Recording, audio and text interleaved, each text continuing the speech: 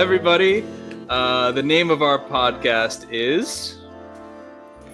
Lady Zenaida. Yeah, that's the name of our podcast. Lady Zenaida is a singer, songwriter, ukulele player, aerialist, and professional mermaid. So, thank you for being here, Madam Mermaid, Madam Lady Zenaida. Thanks for having me. Yeah. So the way we start these off, we have a tradition. It's a little improv game. So it's called It's a Business. So the way the game is played is that you have to say it's a business, and then you just say a business idea. You have to come up with it on the spot, and you're not allowed to plan it out ahead of time. It can be stupid, and you can ramble as much as you want. Well, it's business to train warrior ninjas. Yeah, that's desperately needed. That's actually a great idea. Right? Actually, I mean, it's been a dream of mine for a long time. Yeah. This is why I'm a circus teacher. Do you have warrior ninja experience? I feel like you probably do. Well, I definitely have this like warrior spirit. Mm-hmm. Okay. You know? That's training. So yeah, it says right here, it's not about waiting for the storm to pass. It's about learning to dance in the rain. Yeah.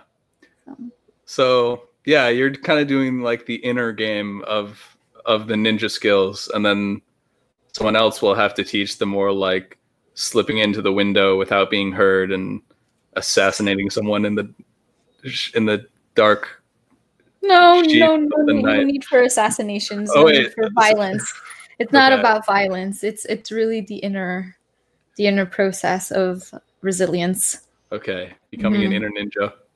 Cool. Mm-hmm. Good. Yeah. All right, funded. Boom.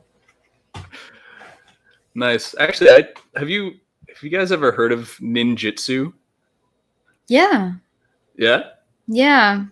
I would not survive the first day of training. What is ninjutsu?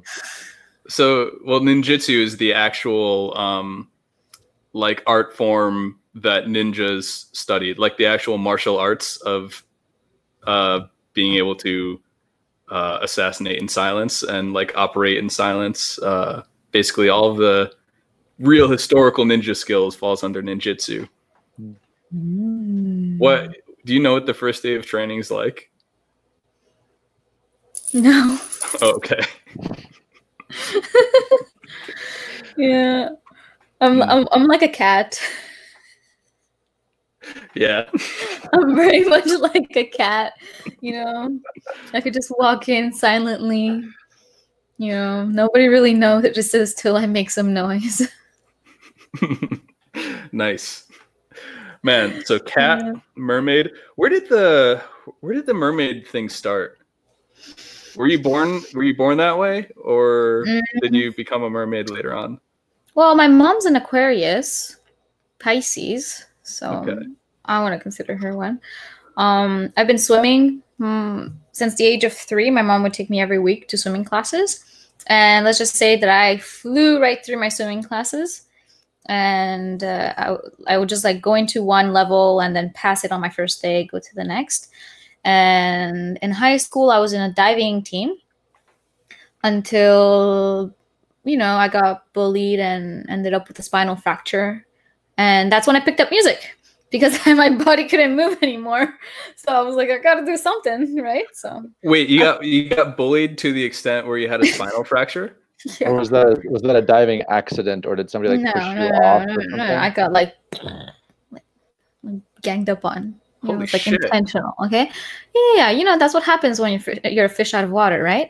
So I quit all physical activity until I was like 23. I decided, hey, you know, I'm a fairy. I should probably, you know, learn to fly. And that's when I picked up on aerial silks. And aerial silks actually ended up being my physiotherapy. It actually alleviated me of all of my back pains. And it's so I gained flexibility, I got strong, and it was my, you know, massage therapist, let's just say. And I for mermaiding, I mean, I've had dreams where I was a mermaid, and I would have like mermaid conferences in my dreams, where all the mers are like, the ocean is dying, all of our dolphin friends and fishes are dying, there's so much pollution, what are we gonna do? And we're trying to find solutions, and that's when I would wake up and I was like, what's the solution? And then I realized, well, I think a solution would be to fully incarnate my mer self and just talk about it with the world of, like, how, all life comes from water. We are water protectors, and we are here to remind people where we come from, which is water. And if we don't protect it, then all life as we know it is gone. That's interesting. So it's a form of environmental activism. That's cool. Do you Indeed. always do you always talk about the like any time you're in a mermaid, is that always like a an underlying theme? It's the forefront of my mermaiding self. Actually, even like behind the scenes, like for example, if I'm gonna have a beach day with my family or with my friends, I always bring my tail, and and I always do a run of the beach from one end to the next, and I always bring bags with me to fill up with trash. Right. This last time I went to a place called Onion Lake, and there were like millions amongst millions of little baby tadpoles just being born. And there was just so much trash all around the shore of the beach, of the lake, and in the water. So I'm like, okay, I cleaned up the entire shoreline of what I could, and then put on my tail, and I went diving for more. And I came out with like a big fat bag full of glass and aluminum, and I found someone's glasses. Oh, yeah, I remember you mentioned that. Hey, I'm curious about, because I know you teach. Do you call it teach mermaiding or teaching? Yeah. Okay. Well, it's a sport, mermaiding sport. Like it's very difficult. Honestly, the idea of it sounds kind of overwhelming to me. I feel like I wouldn't do so well, but I'll give you some floaties. I would like to try though. I think it's such a great, such an awesome idea, and very efficient also if you can get good at it. But I'm wondering if when you're teaching mermaiding to people, if in addition to all the physical stuff they have to go through, obviously there's probably a lot of breathing exercises, lots of physical motion, things that you're doing. Do you also go over like your vision of what we're just talking about, like mermaiding with environmentalism essentially, and like how they're directly connected? Do you talk about that in the classes? Yes, and I do. Are people like surprised? Like are they surprised that that's kind of coming out, or they're not really, or that? Well, it really depends on each individual's set of priorities and interests, I guess. I feel like it's my mandate to, bring it up, right? And if not me, then who? So that's, even within the mermaid community, I'm kind of like, because there's a lot of glitz and glam. A lot of people just get taken away by the material aspect of it. Okay, so if I show you, I've got this book right here. It's called the Mermaid Handbook.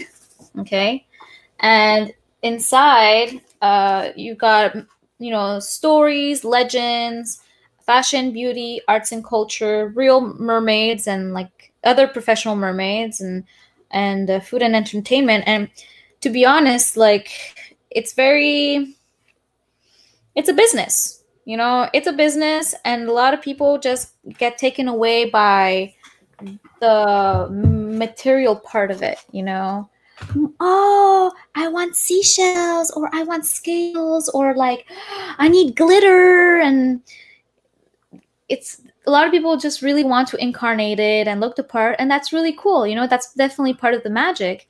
But some people just get taken away by the material part of it. For example, I got really upset when there was one mermaid or merman who bought about 70 little plastic seashells. So that he could like cover himself with, or to spread it around town for geocaching. Wow, And I that was does not just seem like, very Mer-like. oh man, I had a word with him, but he just could not care less. And that broke my heart, and that just gave me more like, okay, makes my mission even more pertinent, because I'm seeing MERS out there that don't seem to really care about the environment, but there's others that really are super passionate about the environment. And yeah, you just gotta have patience, compassion, and an understanding. It sounds like you were alluding to a little bit like history of, I guess, Mer study, Mer history, Mer. Mhm. Can I say that? Mer history? Yeah. Yeah. Like is directly interconnected. Mythology. Sure. Okay. Mirthology. Like that's what I wanted to hear. So I said it. But I'm like, it's directly, if you, I mean, I'd love to hear a little bit about that actually, and like the kind of the beginnings of mirthology, and like if anybody's going to spend all the time and resources and energy like that you spent to make this a big part of your life, it seems like you would at least know at least enough about it to realize that it is interconnected with, Creation. yeah. Do you say creation? Creation, right. And like protecting of the seas and the waters and everything else. And maybe briefly, as you're going into that, just to kind of ground this a little bit, can you give like a basic description of what mermaiding is and like what those classes are? Because I didn't know that you taught classes in mermaiding. I didn't know that it was like a physical like technique. So yeah. Okay, so just to go into the educational aspect of it, so people can have a clear idea of what mermaiding means. Okay, so first of all, when you go into the water, when you go scuba diving, you got fins, one on each foot, right? So mermaids have a monofin. So it's just like a dolphin-shaped fin where you put both your feet in, and it propulses you through the water using the technique called the dolphin kick. That's, if you want to start mermaiding, the first thing I ask people to do is learn the dolphin kick. And because without it you can't really do much. So you need, yes, the monofin, but then you've got the skin, which is kind of like a pair of leggings, in the shape of scales. Some people, okay, so the cheapest one would be the spandex fins. Then you can upgrade to neoprene, which doesn't stretch. It's a lot more expensive, starting in the $500 range. Spandex can go from $30 to like $150, depending on quality. And then you've got professional mermaids who have silicone tails, which start in the $2,000 range up to like 10 grand, depending on the mer tailor. Wow. Yes, so there's a lot of mer tailors that are like fully booked for like the next 2 years. It's a booming industry, I'm telling you. And so a lot of people have like this idea that mermaids are like a half fish, half woman thing. And even like sirens have been mistaken for mermaids. So actually there's many different mer species or mer tribes, and it's really up to the individual to kind of like identify on who they are. So I identify myself as a mer dragon fae. Okay, where my bottom part is, so my tail is actually a river dragon, and my top part is a fairy. So you can't really, I don't know if you see it there, but I've got my fairy wings that are like permanently tattooed on my back. Sweet. Right? Yeah. And all of this, like for example, in the Chinese story of creation, after the egg of the yin yang opens up, you've got the unicorn, the dragon, the phoenix, and the turtle that come out representing the 4 elements, the feminine energy, and then the masculine energy represents everything that is matter and physical, creating the sky and the earth and all that is physical. And then as the masculine, Pangu, became the earth and the sky and everything around, the feminine ended up being a half dragon woman, right? Like this mermaid, dragon mermaid type of entity just roaming around the earth alone. And then finally is like, well, I want some little people. I want some friends. So she started sculpting little humans out of clay. We have another mermaid creatrix in Africa. Her name is Mami Wata. She is the water spirit or mother water. She is recognized as a mythical creature throughout much of Africa with a rich assortment of art surrounding her. And she is often portrayed as a mermaid with the head and torso of a woman and the tail of a fish, but can also take the form of a half woman, half snake. So has mythology, the idea of the mermaid in mythology, popped up in like every culture? In every culture, really, like independently. Mm-hmm. Yeah, you got the Celts, you've got the Indians, you've got the Chinese. Even Native Americans have their own mermaid stories. Actually, sirens were actually bird women. Really? That's the thing, yeah. Huh. Mm-hmm. They have feathered wings. Do you know, is there also like a siren community? Siren. We're rare. We're a more rare breed. How big is the mermaid, or like not even how big, but like how tight is the mermaid community? Is there like a big sense of kinship between mermaids? Yeah, absolutely. Like for example, I've been doing mermaid initiations where other women who are having mermaid dreams and wanting to tap into that energy. So, I'll like introduce them to the culture and to the world, and then be like, "Welcome to the pod." Right? Because when you identify as a mermaid, then it's nice that you can like come together with sisters or brothers. There's a pod in Quebec. There's a Canada Mermaid pod. There's a British Columbia pod. There's a Alberta pod. In New York, they have the Mermaid Parade every year. There's conferences happening at least 3 times a year throughout the world. Now there's this Miss Mermaid beauty pageant that personally I'm not very interested in. Yeah, that sounds like it's going exactly in the opposite direction of kind of the true intention. Yeah, absolutely. Absolutely. Yeah. So I feel like all these kind of niche communities tend to have distinct culture. Like, Burning Man has a distinct culture, and like swing dancing, people in swing dancing are going to have a different culture than people who are doing tango or something. So what's the culture in the mermaid scene like? Has a lot to do with I got my mermaid tail. Okay. Like, honestly, you go on these groups and the most common topic is about where do I get my tail?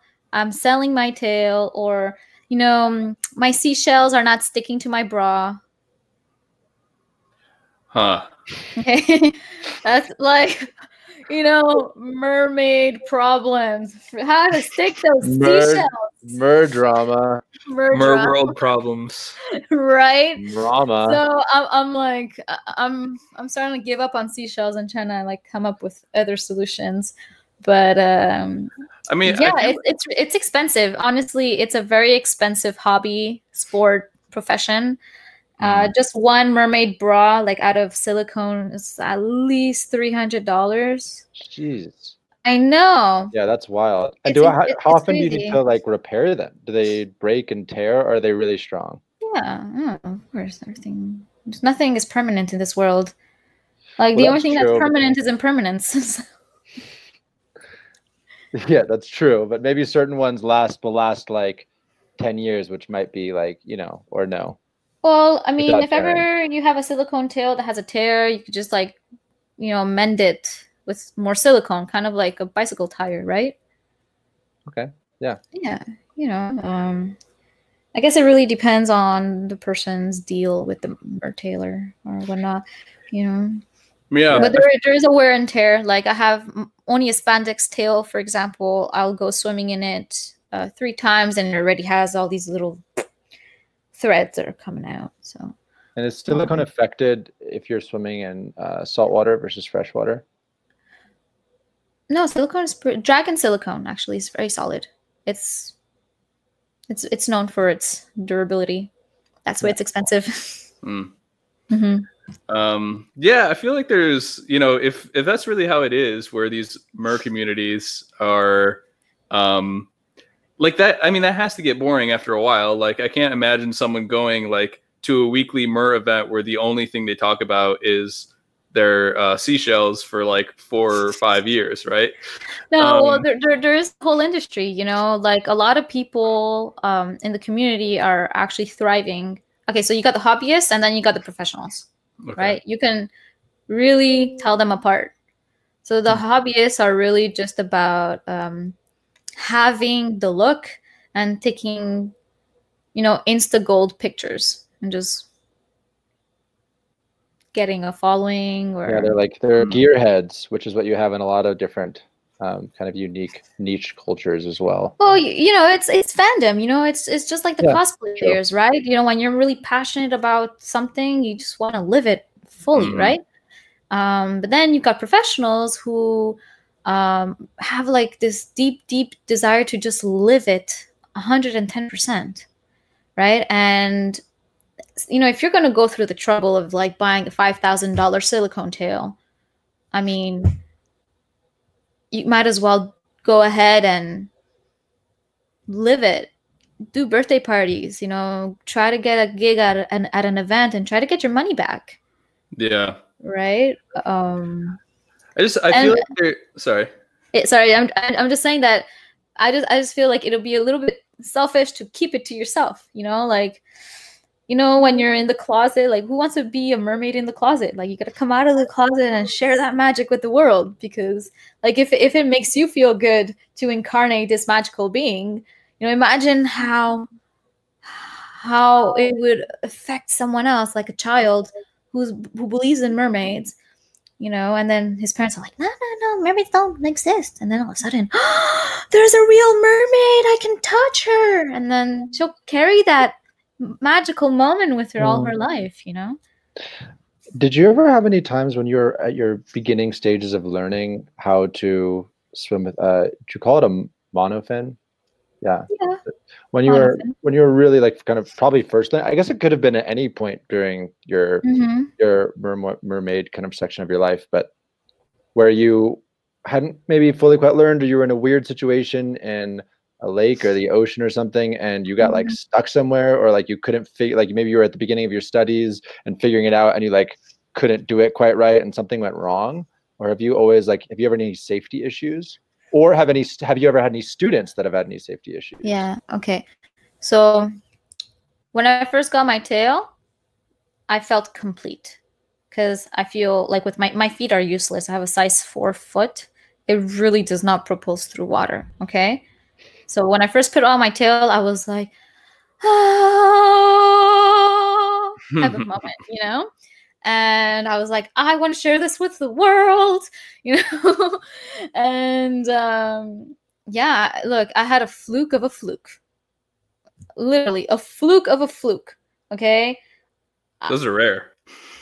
I had like 30 tails that ended up on my front porch, and I was like, where did this come from?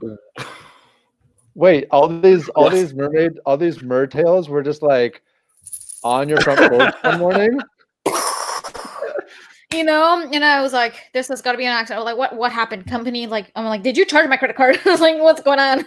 You know, and they're like, yeah, actually, sorry, that was a mistake from our company, but can you pay us? I was like, well, yeah, I'll pay you, but I don't have that money, but I will pay you because I want to keep them. Might as well, since they're already here, right? So therefore, I brought them to a festival. I really had this image when you said there was a bunch of mer tails that showed up on my doorstep. Like I thought they were like used tails. Like I No, thought they were no, just no, like brand new. random like wet tails that were on your I got like three. in boxes though. I got They like weren't. 3 of each size. I got tails for like a 4-year-old all the way to like Mr. and Mrs. Grandma. You know, I got all the sizes. So I was like, ooh. So then I was like, you know what? I'm gonna share this with the world, and I brought them to a festival, and I put them on the beach, and you know, people were having a blast. You know, I call it the shoreline showtime. Okay, it's because you're at the shoreline, you're in the water, but you're not too deep, and it's enough to just kind of like get used to flopping around. And then you got people who were getting the hang of it and decided to get into the deeper waters, and finally we had a pod that started to get the hang of it, and we started doing laps from one end to from one end of the lake to the other. And there was this one guy with a floaty, you know, like a big, you know, like a security guard type of floaty, and I asked him, hey, can you come with us just in case? Okay, just in case we have an emergency, please come with us with the floaty. And he did, but he got really into it, and he decided to get himself in a tail as well and let the floaty float away. So then one of the girls that was with us started having an asthma attack. And she was like, in the water. She was in the water. She was just like going, oh. So I was like, oh, shoot. Like, there's no way like, if I take off my tail, I'm useless. So I'm keeping it on. And I decided to put her on her back, and I said, relax. I put her on her back, and I started supporting her like a mama whale. So I started swimming and doing this ondulation under her, and keeping and holding her head above water, and showing her how to move her body with my body, and telling her to relax and breathe, because the breath in her lungs would keep her afloat. And she would just keep her eyes closed and just give in to me. And we made it to shore. But that was like so scary. I was so scary, and like it was my first experience, you know, like with like a public or with people. I mean, these were all like festival goer, like professionals, but still, I was like, I have to be careful. Yeah, I really have to be careful. And that was like a little kid, right? No. This was a grown woman. And okay. Like I used to work for this mermaid school. I do not want to mention the name. And because the reason why I quit was because there was no lifeguard on site, and the tails that this company was using were falling apart. They were like disintegrating, and all the monofins were always falling off. So I was like, I spent the entirety of my classes just fixing these tails, and I was like, this is insane. Like someone's gonna drown, and I can't be responsible for this, because I mean, I don't have my lifeguard thing, and there has to be a lifeguard on site. And, you know, fair enough. When I left, there was an incident where the father of the child had to jump into the water and fish out his kid who was drowning. No, I wasn't there, but like, I mean, that seems pretty wild that parents are like, yeah, we'll put our kids into this school. No. Parents are definitely very vigilant with their kids. I've seen it. But they're well, no, that's fine. But I mean that they would like sign their kids up for a MERS school that everything, it's all swimming related, and there's no lifeguard. Yeah, that's up to the company. That's the responsibility of the pool and the school. Is that a legal requirement to have a lifeguard? It is a legal requirement to have a lifeguard, you know, right. So that's why I don't want to mention who these people are, you know? Right. So yeah, definitely, you know, like I've also had a close call. I mean, like, in September, I was at a party, an island party, and my tails were on the beach. Thank God. I asked everybody, do not touch my tails if I am not with you. Okay, because I do not want to be like held responsible if anything happens. And there was one person who went on a floaty alone, and she never came back. Wow. And that just kind of like, you know, has marked me for life. And I'm just like, tails or no tails, any activity revolving water, you absolutely need supervision. You know, even me, like when I go out, I can't go out on my own. You know, even if I believe that I'm the best swimmer in the world, which you are, but anyway. I mean, you know, like even though I think I'm like, yeah, I totally got this, I still need to like make sure somebody is watching over me. Mm-hmm. You know, because anything can happen. I don't know, like get a cramp or whatever. Yeah, it's amazing the juxtaposition between like the gentleness of water and just the massive power of it. That really struck me when I was in Tulum, Mexico, and on LSD at night, and just sitting out like by the ocean and looking at it. Like, it's so massive and so powerful, and like the source of all life, and also like such like can easily, you know, destroy life. Yeah, I think that's why the ocean and big bodies of water have so much mythology around them. Like, and it always comes down to respect. Yeah. Mm-hmm. Well, do you wanna play a song for us? Yeah, I do.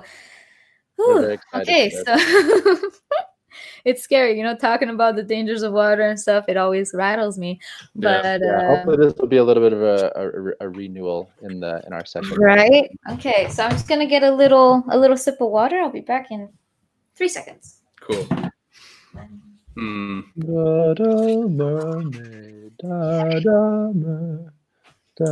here's my cup. Oh, that was it. That's fast. This is my mer self. So that's my tattoo. These are my wings, my braids, and my tail. Is this like custom made where it actually has your tattoo? Oh, wow. Yeah, totally. Wow, that's really cool. Yeah. So here it says, be still within your mind and open in your heart. The path of one may seem alone, but only from the start. Each day you walk this path, know it's filled with love, deep from within as well as from above. Did you write that? Yeah, it's from my song. Oh, great.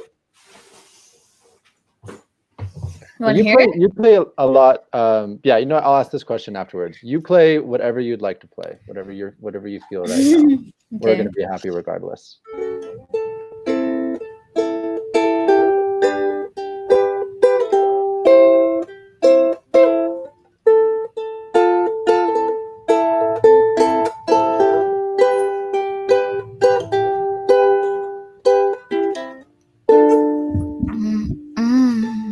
Be still within your mind and open in your heart.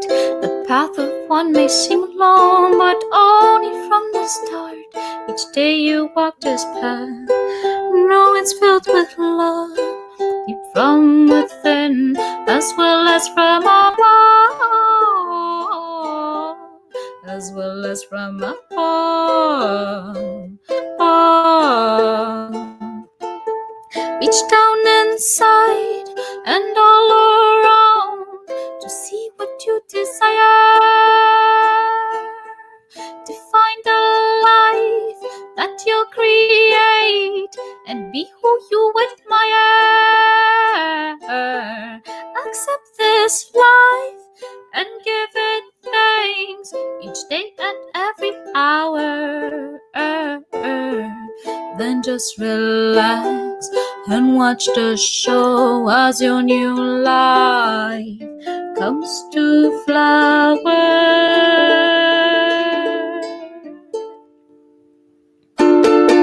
Light streaming through my veins, I am seeing through the veils.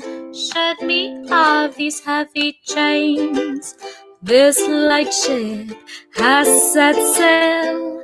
Go with the flow as the river takes you home. I and I, as we're always in control. Go with the flow as the music takes you. All as I purify, my gifts grow.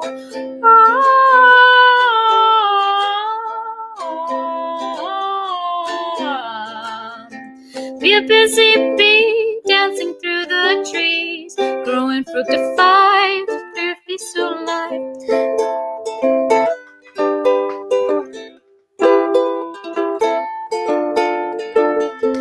Ask and you'll receive, give back happily, fertilizing young life, fertilizing young hearts.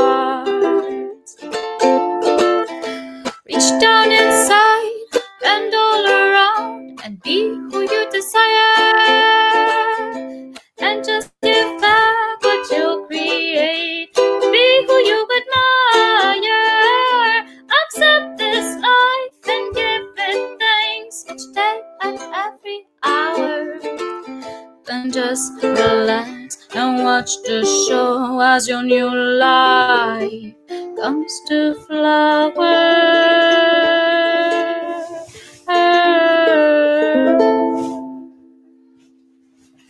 Woo! Thank you so much. Beautiful. Oh my. Sorry, I don't know why. I'm feeling a little jittery. I think it's the coffee. Yeah, your voice has this like kind of classic old school jazz kind of voice. Like, it really reminds me of like 50s swing women, like swing female trio groups. Sorry, I had a dirty person that came in from a dirty person. Oh, a dirty human. Yeah. Rid of them it was humans. like a separate individual that just walked in and was dirty. Yeah. Oh, okay. I actually have a couple questions that song made me think of. I mean, I feel like I have a lot, but I'm curious about actually the evolution of your singing voice. Like, what was your voice just kind of always like that? Like once you started to, or did you work on your voice intentionally? Have you been working on your voice, or you just kind of have been singing and just kind of like flows organically? And well, I've always been a musical person. No, I'm a Disney kid. I grew up on Disney, so like I have like this Disney princess type of influence, and most of the Disney music has always been jazz, right? Like back in the day. And but I also grew up in church, right? So I have like this alto soprano type of like angelic essence, right? So that I can go from the angelic waves to the 1920s type of vibe. I've always been very jazzy. I have a hard time with like getting to the pop or hip hop. It doesn't fit. Yeah, jazz really scratches a certain itch for me. It has so much atmosphere around it. Like I especially got into jazz from going to jazz clubs, especially like New Orleans, Argentina, and then Krakow and Poland has amazing, like really, really, really old jazz clubs. And like jazz, it really, like it has a certain particular atmosphere, whereas I feel like a lot of more modern pop music, it can kind of float in any atmosphere. Like it kind of shifts with the atmosphere that's around it. But jazz is a very particular vibe. It's interesting. That's the way I would have described your voice, the way you described it, Zenaida. Like the jazz mixed with the kind of ethereal type of sounds. Yeah. Can I give you one that's like really jazzy? Yeah. This one's called Dream a Little Dream. Okay. Is this one of your songs? Because isn't there also, okay, what's that song? Is it called Dream a Little Dream of Me? Dream a little dream. No, this one's just Dream a Little Dream. Right, okay. I wasn't sure. Go ahead. Okay. So.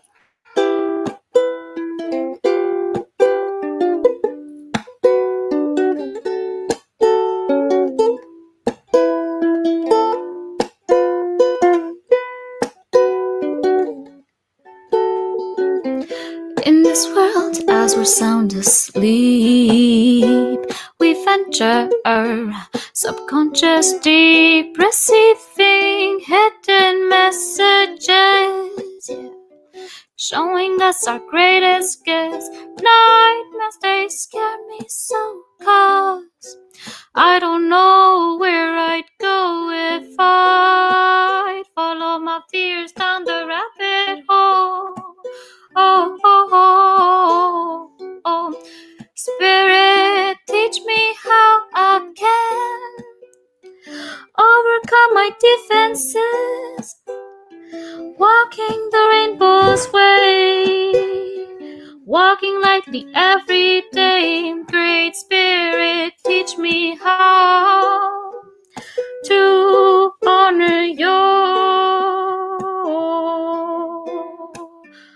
light in my mind.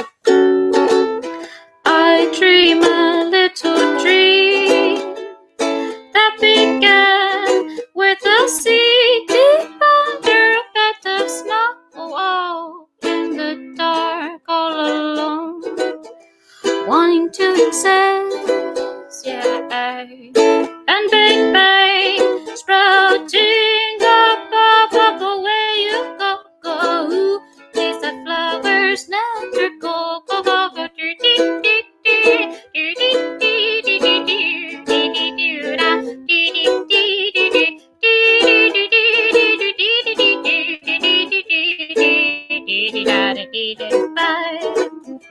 Sharing is caring. Try to help my friend as we sing together, dancing hand to hand. Sharing is caring. Try to help my friend, I know you can do it, you're human.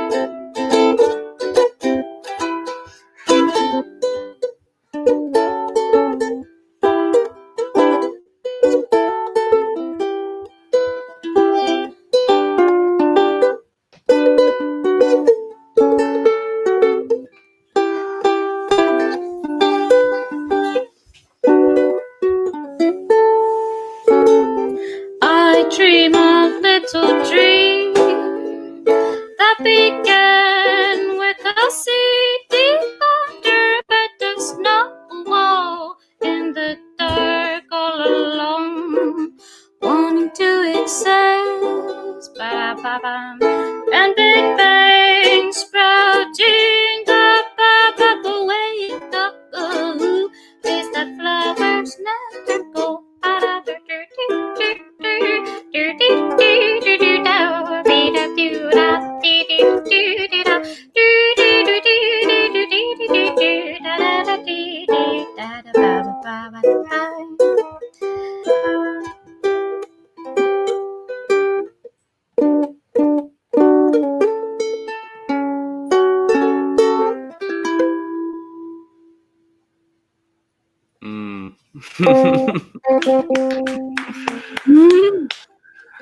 Man, beautiful. So beautiful. Who wrote that one? You did? Jesus, that's so good. Man, why don't you have an album out? Hey, you know what? I'm a singer and I'm kind of like technically, like electronically. I mean, you had that one, like, at least one that was like full production. Let It Go. Mm-hmm. Yeah. I mean, you know what? That song was a product of love. You know, like there's this amazing man called Steve Levine, and I met him. He heard me singing, and he was like, "How has no one produced you yet?" Yeah. So he brought me into a studio. We did a one-take wonder type of thing, and you know, he worked on it. And then I got a small grant from the Quebec government so I can do my music video and get my website out. Great music video, by the way. Yeah. Heck, you know what? That music video was like a 2-year process. Because like I had a full script. I had like the whole detailed scene 1, scene 2, scene 3, you know. But after like 4 videographers, I was like, you know what? I'm done. I'm just gonna let go of all of my preconceived ideas and all of my expectations, and let's just wing it. Yeah. Yeah. So we just went on the streets and we're like, all right, improv time. Boom. I feel like honestly, like you have, like you're so charismatic and you have so much presence. I feel like that kind of thing works really well for you. You're a very physical person. To the point where I actually wrote down the question, have you ever had classical mime training? Because some of the way you, apparently not. Maybe she just doesn't want to tell you, okay? Yeah. She can't tell you. Me. What? Actually, no. Never had classical mime training. I have done theater for a few years. But in regards to clowning, I did have a good friend, okay? Her name was she's still alive, Stephanie Bélanger. And she was like, you gotta let your inner clown out. And it was about authenticity. So we did a skills trade, right? Where I taught her aerial silks. She taught me clowning. And I had a very basic clown character at first. You know, she was just a flowery type of clown. Didn't have any purpose. You know, it was just really about letting loose and not caring about the status quo or how we should be, you know, and just being really expressive. I mean, I've always been really expressive, but this was just like breaking that shell, right? Yeah. And it was a lot of fun. And then I took it from there and I decided to develop a very specific clown type, which is her name is Rainbow Warrior. And rainbow hair, rainbow eyes with a black nose, and the entire outfit is made out of recycled materials that I picked up off the street.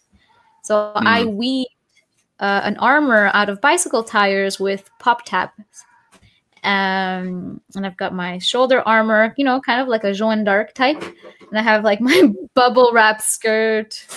It's really something. Again, with the intention of cleaning up the earth and making it fun.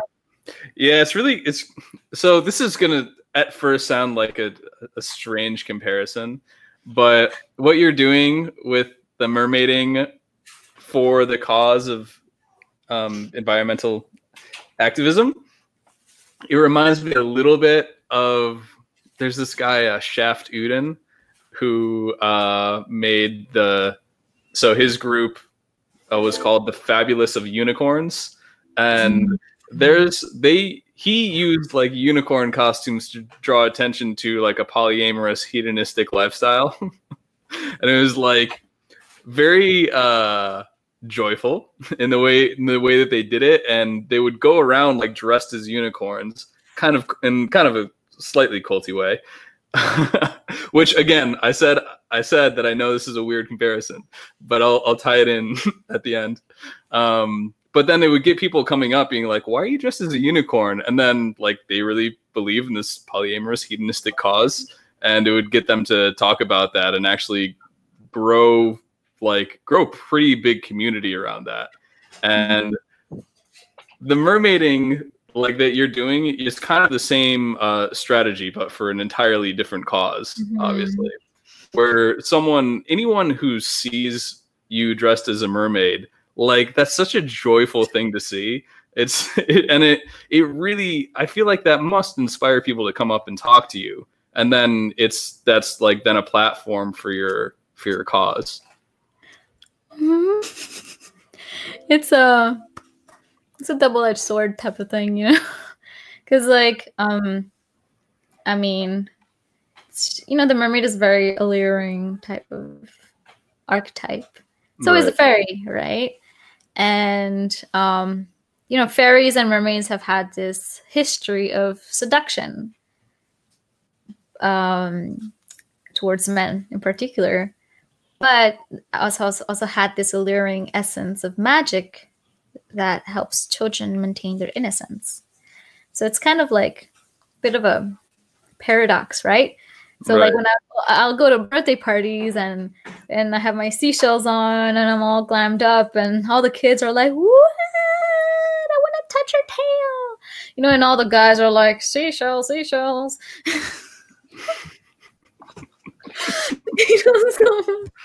Yeah, you're mentioning that over actually our call that we had the other day a little bit, and like I don't know if we really talked about like how you end up managing that, like in one specific scenario, like if you're in what you're talking about, not generally, but like if we're just talking, if you give an example of like, okay, I am at a birthday party and I am doing this, and how do you manage those two in the moment?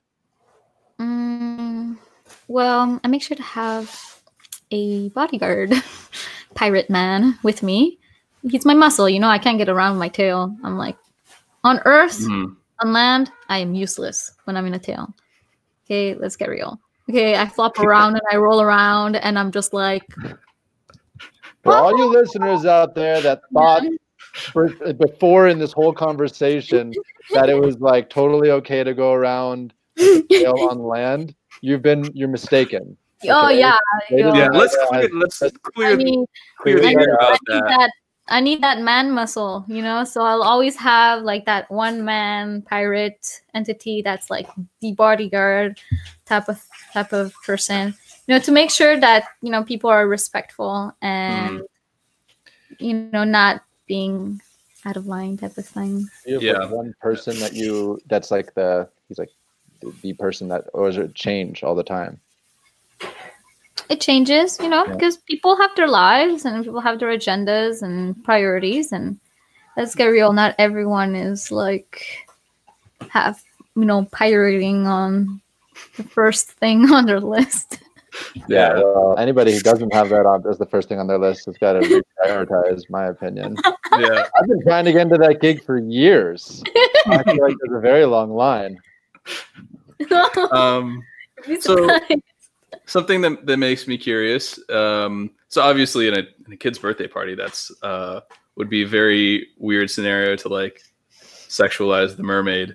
I try. Like, I mean, physically, it's like it just kind of speaks for itself. But in my energy and in the way I communicate, I really all my entire focus goes to the kids. Right. It's like the birthday girl or boy is like my main priority. And it happens that there are boys, so I always have like this mermaid pirate theme, where we try to go on a treasure hunt and then there's like the dance party, so everyone's like flipping their fins in the air and yeah, it's a very like playful, innocent vibe. Yeah, absolutely. Yeah. Are there any contexts where you like to lean into like the seductress energy of the mermaid? Like, does that cross your mind? Is that a part of the allure for you? I mean, I feel like it's a default type of status. I don't need to push it. Right? I feel like my main focus are like the preteens, because it's around that time, when you're like 11, 12, when kids start to realize, oh, Santa Claus isn't real, right? And there's like this big disillusion about the world when all the things that you believed in as a kid, all of a sudden your parents are like, well, you know what? Finally, this and this and this and this isn't real. And recently I've been getting into virtual reality and going into these like virtual hangout places like VR chat or Altspace, and a lot of these kids are like between 8 and 13. To think, they say that VR shouldn't be before 13 years old, but you got a lot of people that are between 8 and 13. You've got all of these kids that are like talking about depression and like self-harm and like suicide. And I remember being in this room with like 4 kids, and they're all like, yeah, I went through that too, and I had to take medication. And I'm just like,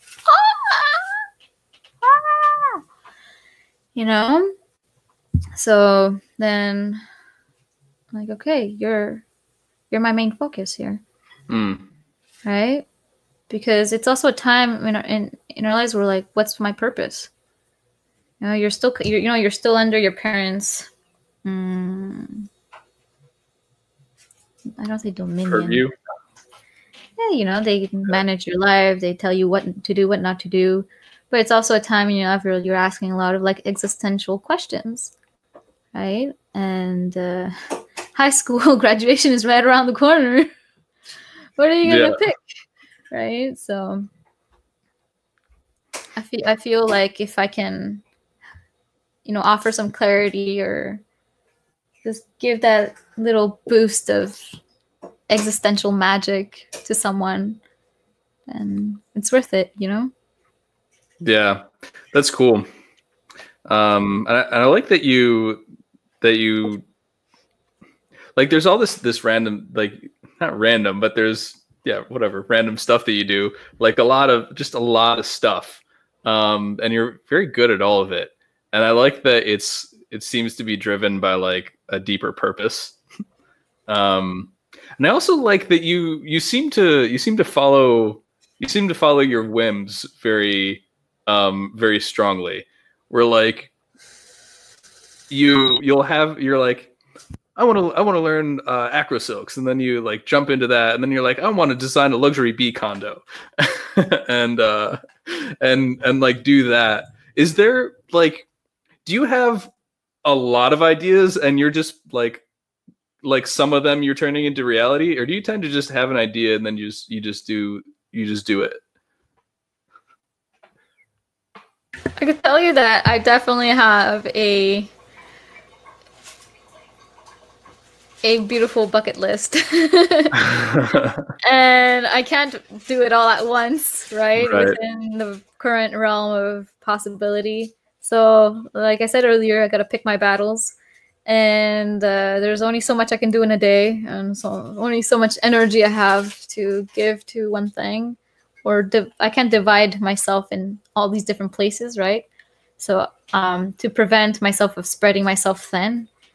But I mean, the bee condo it took that one afternoon, and now it's just there, right? But we built a chicken coop. Chickens take care of themselves. I mean, kind of, you know, we go there twice a day. We feed them, we clean their stuff, but then it's done, and we move on to other things, right? What's high on the bucket list?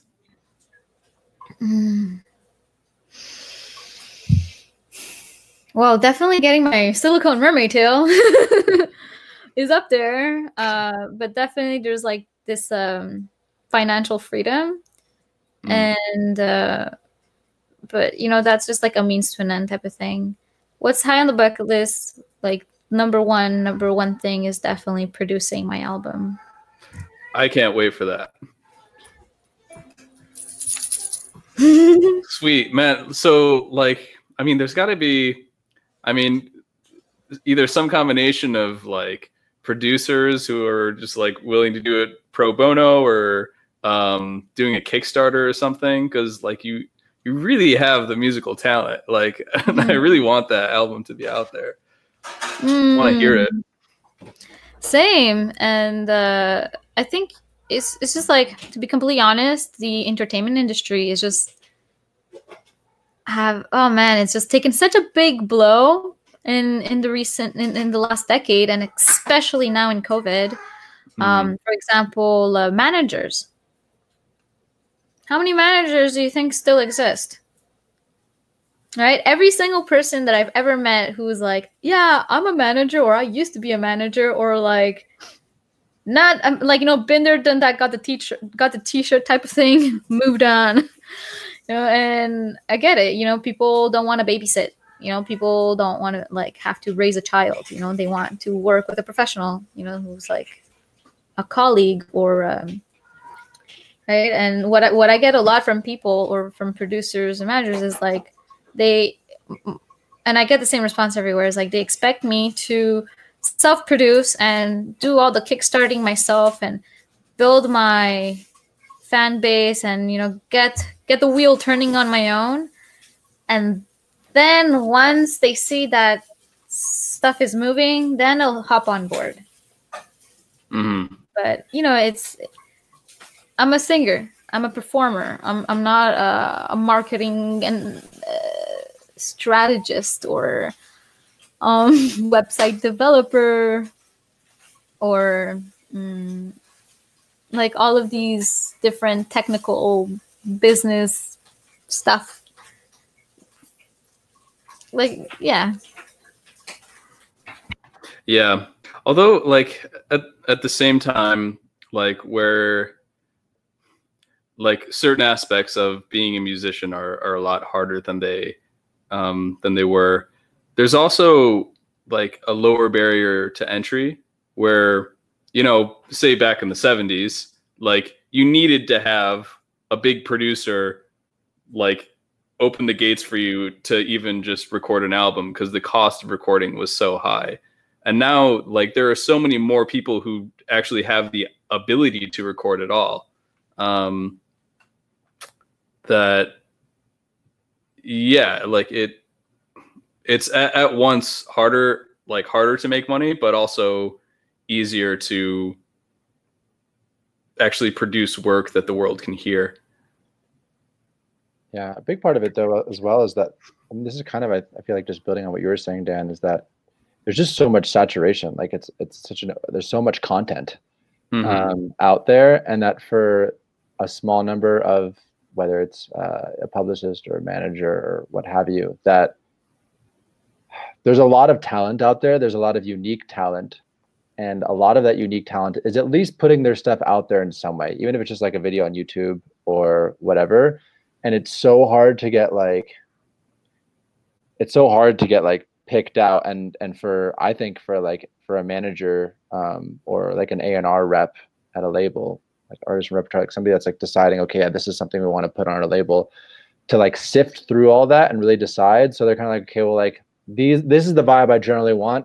Now I got to just like go pick somebody that's already has tons of hits, already has a bit of a following. That might have been by chance, by the way, might have been partially by chance that like for whatever reason it started to pick up steam. And then it's like, you know, even harder for a manager or an A&R rep or somebody to like, because it's like, man, you're investing in this person, and you better get a return, otherwise you can't feed your own family. Right. And so if you do that with 10 artists, maybe one of them will like take off enough to so that their percentage of, you know, your percentage of what they're making is enough for you to feed your family. Maybe. That's why I think people have to feel like really confident, which sucks for the artist, because it's like, as an artist, you should just be focusing on your art. That should be all that you're focusing on. But it's I think it's kind of hard on both sides. Anyway. Yeah. This is the time to plug my product. It's a gamble. It's a gamble. I totally get that. Yeah, but they're just like, there is the possibility, and maybe not everyone is like has the right type of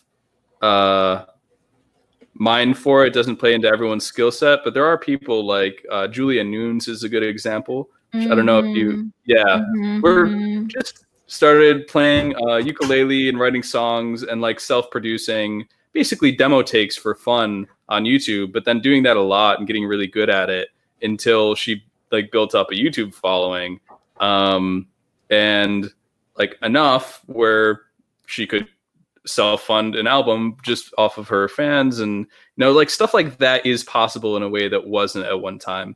So right, there's good and bad. That's true, but that's a perfect example of like somebody that, I don't know who this is, but I'm sure she's very talented. But it sounds like she also kind of like understands maybe some of the nuances of like what she kind of needed to do to make that happen. Maybe she got a little bit lucky too. Maybe she just put her music up there and it just started to get hits, but there's plenty of other talented people that put their music up there that might be, and they don't get hit. So maybe she was doing some like little other things that she kind of researched herself, like figured out how to do.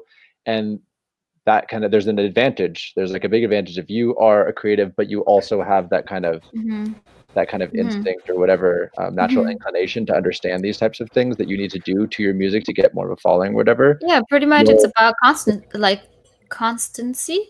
like the daily video. Like, for example, I know this one guy who's a streamer. He's a gamer, and he just paid off his mortgage from Twitch and YouTube. Yeah. You know, so every day he puts a video out on Twitch. He puts a video out on YouTube, and you know, he's just talking about a game. That's it. It's just blah blah blah, game, and he was able to pay his mortgage. But it's because he was there every day, growing the following and just feeding content to the world, and it paid back. So that's what I'm learning. I'm like, okay, Noemi, you know, you gotta get up there. You know, it's like, but the thing is, like, music for me, it's not a factory. You know, it's a deep internal process. Yeah, it's stuff that I'm going through, and then I have to kind of like digest this internal information and then put words to it in a poetic fashion that other people can also relate to, you know. So me dealing with my shit and like going through my own processes can maybe also allow others to kind of like go through their own process. And I think it's really like your creatives are often caught between a rock and a hard place, kind of based on partially what you said, which is like, I met this guy a little while ago who's a photographer, and I think he's got like a little bit of a following, but he's trying to make it bigger. But he like really just wants to focus on, like, he's really into photography, he's really into what he's doing, and he's even got a few ideas of like how he could actually build his brand. He wants it to be bigger, but he just hates the idea so much of like going and doing the digital marketing and the social media marketing that he needs to do, and putting the content in certain places where he doesn't want to, and he doesn't want to bother people to like do things for him, do certain favors. And there's all sorts of things that get looped into this. And I was trying to talk to him like, okay, well, you can hire somebody to do those things for you, but you need to pay them because this is their time, this is their work that they're doing this. And he was like, yeah, but like, I don't have money to do that. And I was like, well, do you know how to do these things? He's like, yeah, but like, I just really don't want to. Like, I don't know what to tell you, man. Like, I don't think I have any answers for you, because it's like, I get it. Like, you just the whole payment thing has definitely been a big issue, you know, because like every time someone approaches me, they're like, we really want you to come and perform at our festival pro bono. Like, yeah, but I have to pay gas, you know, food. That side of payment, I mean, that's a whole different kind of conversation. And then, you know, or like, for example, like a brand ambassador, like you got companies, you know, looking for a brand ambassador, and I'm like, all right, I can be your brand ambassador. Send me the contract. And they're like, no, here's your promo code. You get 20% off any product you want. You take a picture of yourself and you send it to us so we can. No, and you can grow your following through our page. I'm like, wait a second. Wait, I'm confused. You want me to pay you so I can promote your product? That doesn't make sense. That's like definition, Google, define, brand ambassador, clearly states a company that pays a celebrity to promote his products. Right? And so this is like constantly, like all the time, right? Where people out there just kind of like expect artists to give themselves out for free with no return. And even you got, you know, places that would tell me, oh, but it will pay you $20, but I promise it's worth it because you're gonna get a real like professional HD video that you can use to promote on your website. Like, you know, like, yes, I think about it, I'm like, yeah, you know, I think I could really use that video. So I always, when I go to these $20 gigs, I'm like, okay, I'm gonna give them my new hot stuff. I'm gonna give it all I got because that video, I'm gonna be able to use it. And then I don't get the video. Well, that's ridiculous. Because, like, I mean, when you're going into that, do you actually like sign a contract where it stipulates? I think, like, personally, if it were me, I would do that. If I were in your position, I would work for videos because that is very valuable. Like a professional video that's worth hundreds of dollars. But I would make like a legal contract and say, like, if we're going to do this and you're not going to pay me dollars, like you still have to sign a contract, and that's the deliverable, and make it like a legal, something that's legally binding. Yeah, so that is definitely something I've been, pushing more and be like, okay, here's the contract. But then the moment the word contract comes onto the table, people are like, oh, they back off. So that's it's part of the game. I think, and it definitely just makes me reevaluate why we're doing this. Why are we in this process?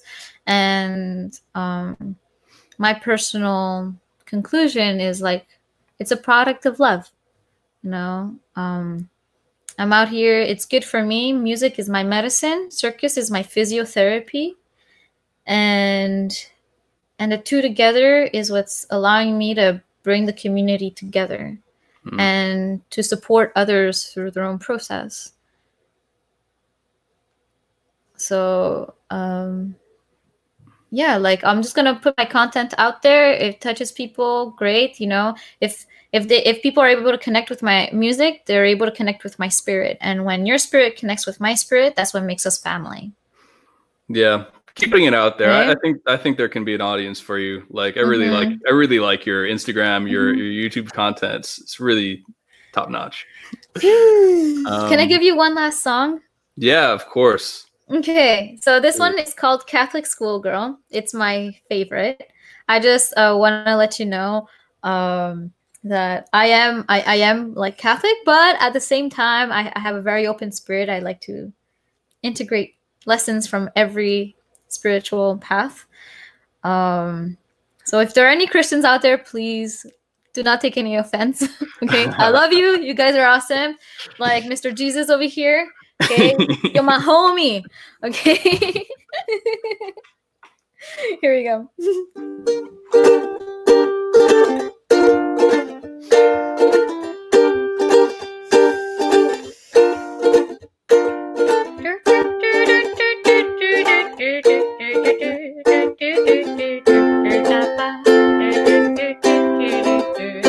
I'm sick and tired of going to Catholic school every year with priests and nuns sticking their tongues in my ears. All my friends talk about is pretty boys and naming their babies. For the love of God, may I pave my own path, please? I'd rather be called a whore for the life I've chosen, so provoking the pride of the priests. Prey on kids while they're down on their knees, praying, Mother Mary, please have mercy. Je t'en supplie.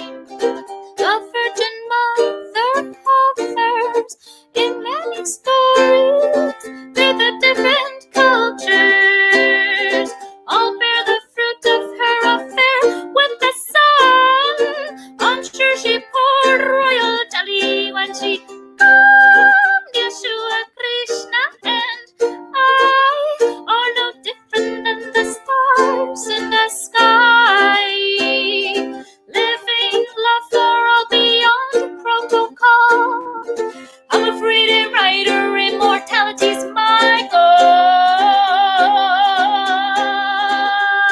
And yes, that is what I wrote on my test. Got me suspended as the nuns protested I possessed some mother called the exorcist that day. Make sure to fuck with his head in some kind of way. Judgment day. Violet flame. I'll listen anyway. I'll listen anyway.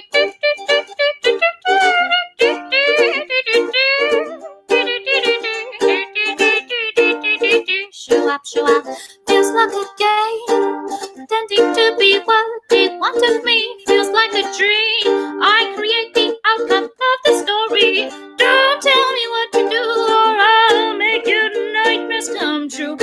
breaking every rule in the book. I'm thinking out of the box. Thinking out of the box. I'd rather be called a whore for the life I've chosen so, provoking the pride of the priest brown kids while they're down on their knees. Praying, Mother Mary, please have mercy. Je t'en supplie. I know that you can bear the sight of me with your jaws dropped down to your knees. Mother Superior, set me free. Just want to live a life of peace, doing whatever that I please. But I'm back for another year, so you're bound to drown in your tears. Oh my god! Fuck yeah! I don't think I've ever heard that one. Oh my god. On fire. All right, ladies and Zenaida, where do the good people find you? Oh yes. You got Facebook, you got Instagram, kind of a SoundCloud, but there's some stuff on SoundCloud. Yeah. And now have a presence on Altspace VR. So I'm starting to do VR concerts. Right. And yeah. And I don't know if you mentioned Instagram, but that's on there too. And is it just Lady Zenaida or Lady Zenaida for all of them? Well, yeah, Zenaida. Right on. That's Look her up. Awesome. Thanks so much for coming on. Thanks so much, Lady Zenaida. Thank you so much for having me. It's been such a great pleasure talking with you guys. Thank you so much for your curiosity. Thanks for your information. And for sharing all those songs. That was really very, very special. All those were very special treats. Do you have anywhere where you've posted the lyrics to your songs? Like those, you have a lot of lyrics. I can't believe you memorized as many lyrics as you have. Both other people's songs. I know you've memorized a lot of, covers and whatever, but your own songs, of course. Do you have any of these anywhere?